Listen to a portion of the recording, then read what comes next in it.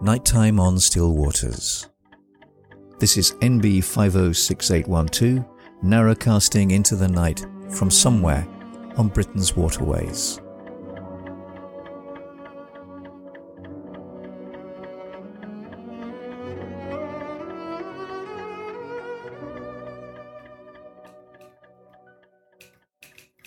February 16th, Wednesday, 21:15. Storm Dudley batters the boat. The world roars and shakes with a crashing frenzy of noise, like bed linen whipping and cracking on a gale-harried washing line. Curtains of rain, laced with twigs, sluice against the windows. It's a night for wild souls who can match this night storm for storm, and who run as free as starlight and hawthorn blossom.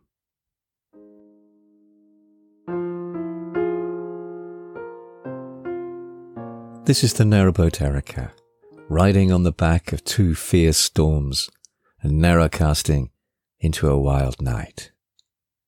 Welcome aboard. It's lovely to see you. I think we have proof positive that the Atlantic weather systems listen to this podcast, because no sooner had I uploaded last week's episode where I stated that although we'd had a few storms so far this winter, we'd certainly experienced nothing anywhere near approaching the categories of those that I talked about in that episode. When we began to get some warnings of some extremely deep depressions in the Atlantic, and it was almost as if it was saying, "You haven't had any proper storms yet, Richard? Hold my beer."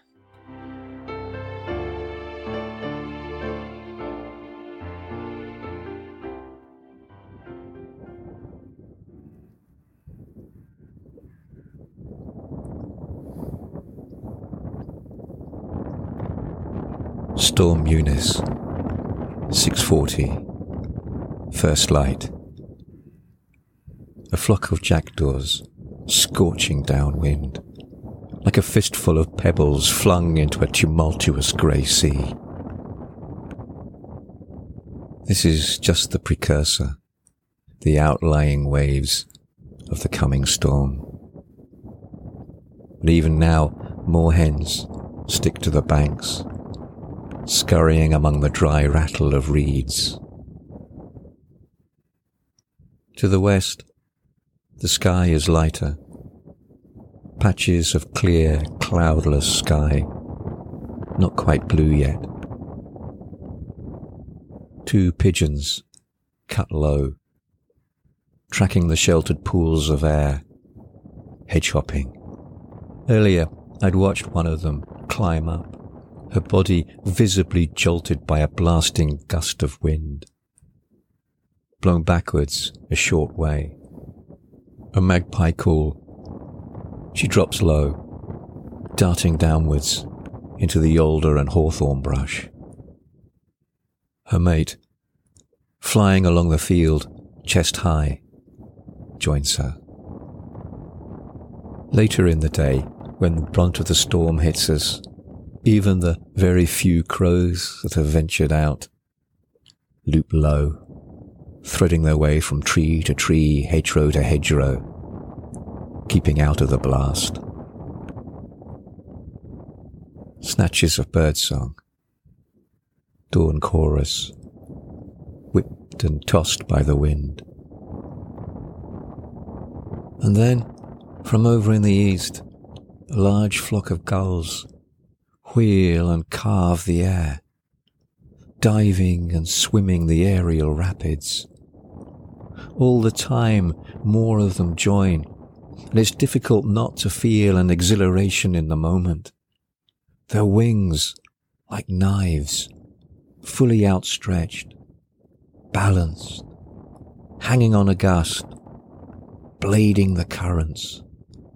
A whirling rush of an aerial ballet or dervish dance. All day, the storm raged and prowled. The wind direction had veered slightly north, And so, unlike Storm Dudley on Wednesday night that hit us bow on, we were now a little more protected. Carl and Jan at the end took the brunt of it. And for us, although the wind was stronger, it was not so noisy. Just the roaring breakers of the wind, racing and raking through the trees and hedgerows, flailing the surface of the water into crested wavelets, upon which the ducks bobbed and bounced. And the boat gently rocked and swayed with its customary groans and creaks. And out here, on the well deck, under the cratch, the canvas rattles and bangs and cracks with every strike of the wind. And if you close your eyes, it does sound so much like a sea in the storm when the ocean breakers roar. It's an image used by Ted Hughes to great effect in his poem The Wind. The Wind by Ted Hughes. This house has been far out at sea all night. The woods crashing through darkness, the booming hills, winds stampeding the fields under the window, floundering black astride and blinding wet. Till day rose. Then under an orange sky the hills had new places. And wind wielded blade light, luminous, black and emerald, flexing like the lens of a mad eye. At noon I scaled along the house side as far as the coal house door. Once I looked up. Through the brunt wind that dented the balls of my eyes, the tent of the hills drummed and strained its guy rope. The fields quivering, the skyline a grimace, at any second to bang and vanish with a flap.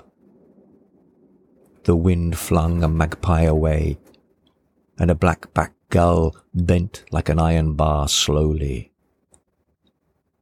The house rang like some fine green goblet in the note that any second would shatter it. Now, deep in chairs, in front of the great fire, we grip our hearts and cannot entertain book, thought, or each other. We watch the fire blazing and feel the roots of the house move, but sit on, seeing the window tremble to come in, hearing the stones cry out under the horizons. And there's that sense of security and yet also of caution, of awareness. And even now, I keep wondering, have I left anything on the roof? What are the ropes doing? Do I need to check them? Did I put everything away? And yet, here, it feels secure. And even when the rain comes, and I can feel on my bare arms spray that's been driven through the gaps in the wood of the cratchboard, it feels safe, and it feels good.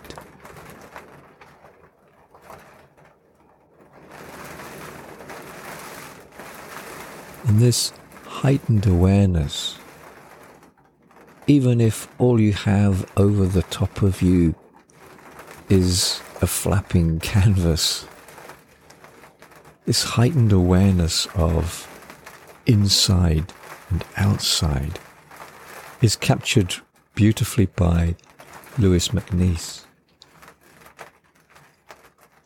And like Hughes, for MacNeice, the indoors does not necessarily symbolize security and comfort and peace. But in his poem, that danger, that sense of turmoil comes from a different quarter. Indoors, the tang of a tiny oil lamp. Outdoors, the winking signal on the waste of sea. Indoors, the sound of the wind. Outdoors, the wind. Indoors, the locked heart and the lost key. Outdoors, the chill, the void, the siren. Indoors, the strong man, pain to find his red blood cools, while the blind clock grows louder, faster. Outdoors, the silent moon, the garrulous tides she rules. Indoors, ancestral curse come blessing. Outdoors, the empty bowl of heaven, the empty deep. Indoors, a purposeful man who talks at cross purposes to himself in a broken sleep.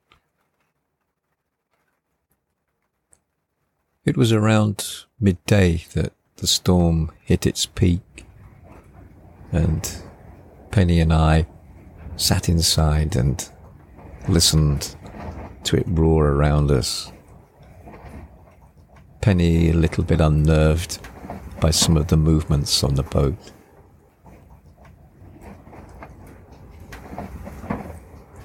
We went for an early afternoon walk, and the sky was raked clear of birds. But I did see our 3 swans gliding serenely down a very choppy canal, as if it was some spring or summer's day, totally unconcerned even though the wind was ruffling their feathers. In an ungainly way, clambered out, Cyril having to use his wings to balance, and started to forage the grass together. And the stoves were a little bit more of a challenge and needed a bit more attention. The one in the bow was running really hot, and I was having to really keep the vents almost totally closed, whilst the one here in the stern of the boat was getting quite considerable blowback at times and a bit of smoke in the boat, which is not good. So that necessitated having the windows open, but the temperatures weren't cold, so it wasn't too much of a problem.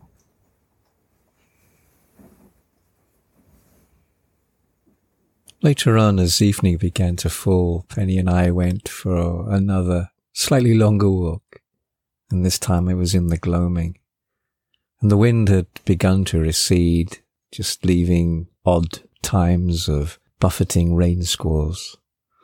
And it was then I noticed that one of my polestar trees had blown down. They had been my silent companions on my morning walks ever since we were here. And both the trees had that sense of timeless solidity. Both must have been well over 100, if not 200 years old, and perhaps a lot more, and may even have predated the canal. And something living like that, spanning such time under this wheeling constellation of years, I find somehow reassuring that they create a still point of stability in this volatile, shifting, fast-changing world. An anchor, the needle point on a compass, the pole star, something that retains that sense of direction when sometimes things seem to be in turmoil. I've never actually been up close to them. They've always been a few 100 yards in the distance, because proximity is not what I got from them, not what I drew from them. Their presence was enough there on the skyline acting as a constant in that unfathomable equation of my journey.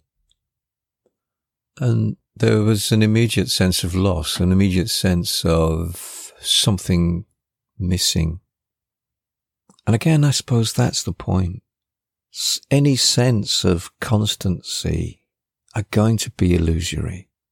As soon as we try to grasp something, to stop it changing, to control it, then we begin to lose it. I will miss it, and I wish it hadn't fallen. The skyline will feel emptier now. But again, this is the proper course of things. Things change and shift. And it constantly surprises me about why I find change so hard to handle at times. You think we'd be used to it by now. This is the natural train of events, and yet we do find it hard. And I would rather that it was still standing, and would continue to do so for another 100 years. But if it had to fall, I'd rather it was done like this than be cut down for some vanity project or because it posed a risk to some new building development. And actually in the morning light, I could see a bit clearer, and it's not quite as bad as it looked in the twilight last night. One largish limb is still intact, so it remains to be seen how it fares. And so my fallen or part fallen Polestar and Storms Dudley and Eunice served again to remind us of the unyielding and sometimes devastating power of the wind and the brute strength of nature. And in doing so, it drives us back to the world of our ancestors, when the fragility of our lives depended on that fickle play of climate and weather. And it's therefore not surprising that our ancestors tried to lasso the elements with prayer and ritual. Small flaring sparks of indomitable human spirit and resilience, mostly hopelessly trying to punch above our weight, but those acts of audacious faith in seeking to still the wind, to hold back the flood, thaw the frozen soils, to bring down rain. And so therefore, again, it's not surprising that the wind in antiquity was so closely associated with the divine. Within the pantheons of the gods, from cultures spread all over the globe, winds were represented.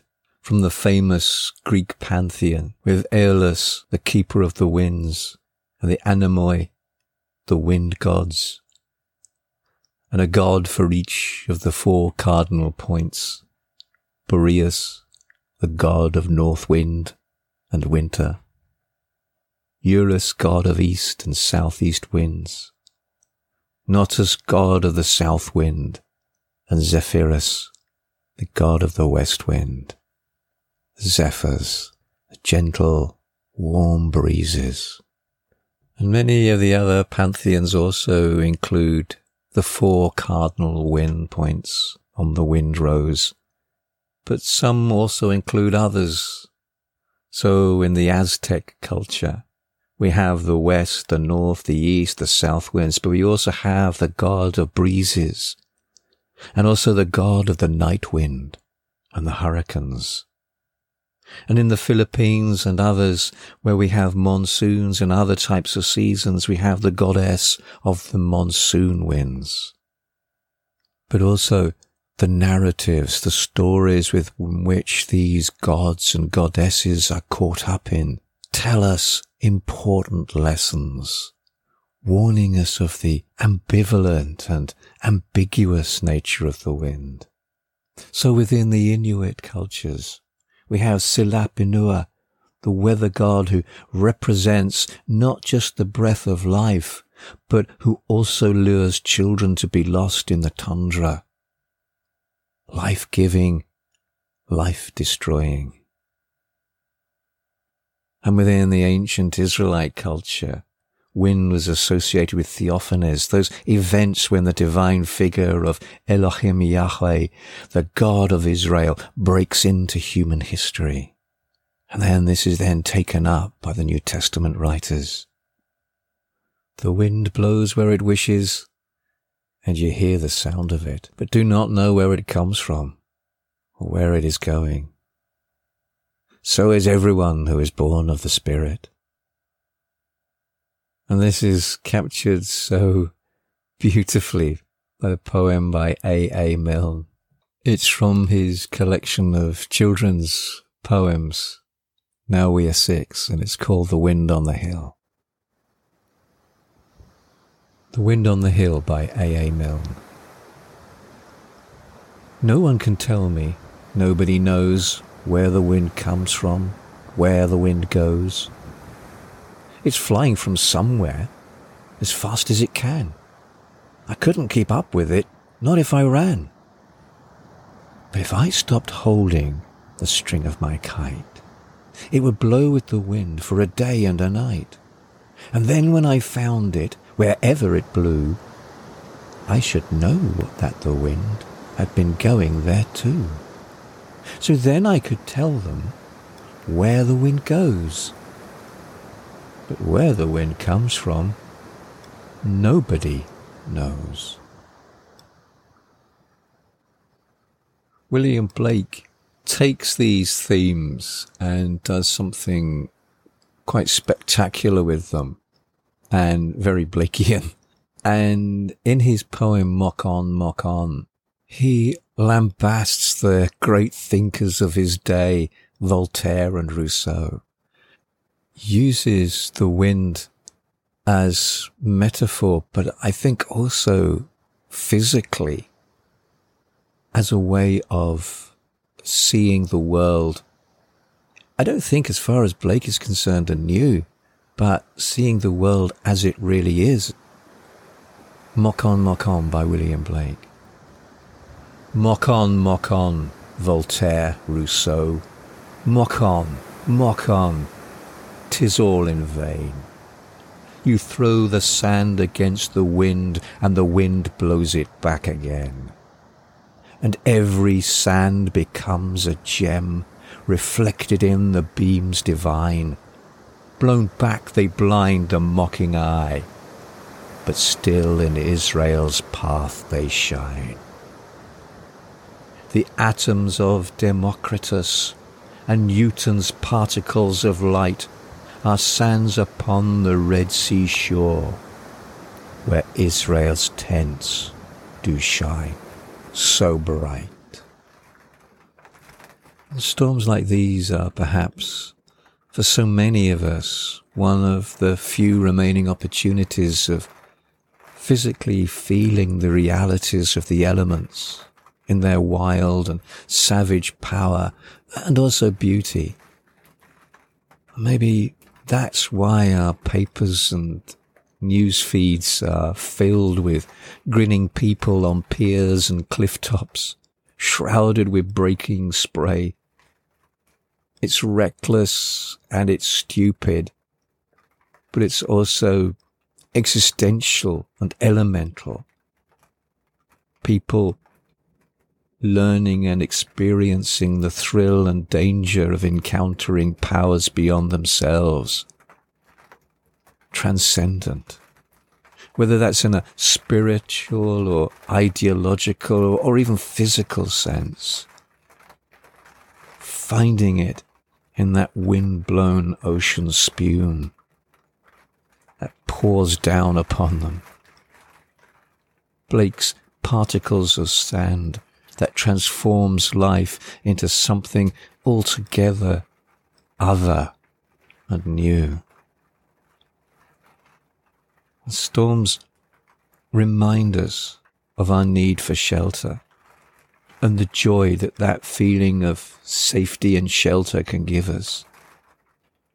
But they also take us not just physically outside our homes, but outside ourselves, our lives, to something infinitely richer and deeper, something transformative. Storms are one of the very few events when the realities of our world come to us, often unbidden, rather than us going out to meet them on our own terms. And I know it can be humbling. It also can be exhilarating and awful in every sense of that word. But its message is always uncompromisingly clear, teaching us once again the lesson of Canute to his courtiers long ago. We cannot own this world, throw a bridle over its snout and lead it trotting behind us. Storms are when real nature comes into our domestic world. And even if only for a short while, transform it. There's an alchemy there. And I want to finish with John Betjeman's poem, Harrow on the Hill. It uses that most domestic of setting, the suburbs of commuter belt London. And as with the other poets that we've been listening to, uses the image of the wild, untamable ocean and the storm at sea. Harrow on the Hill by John Betjeman.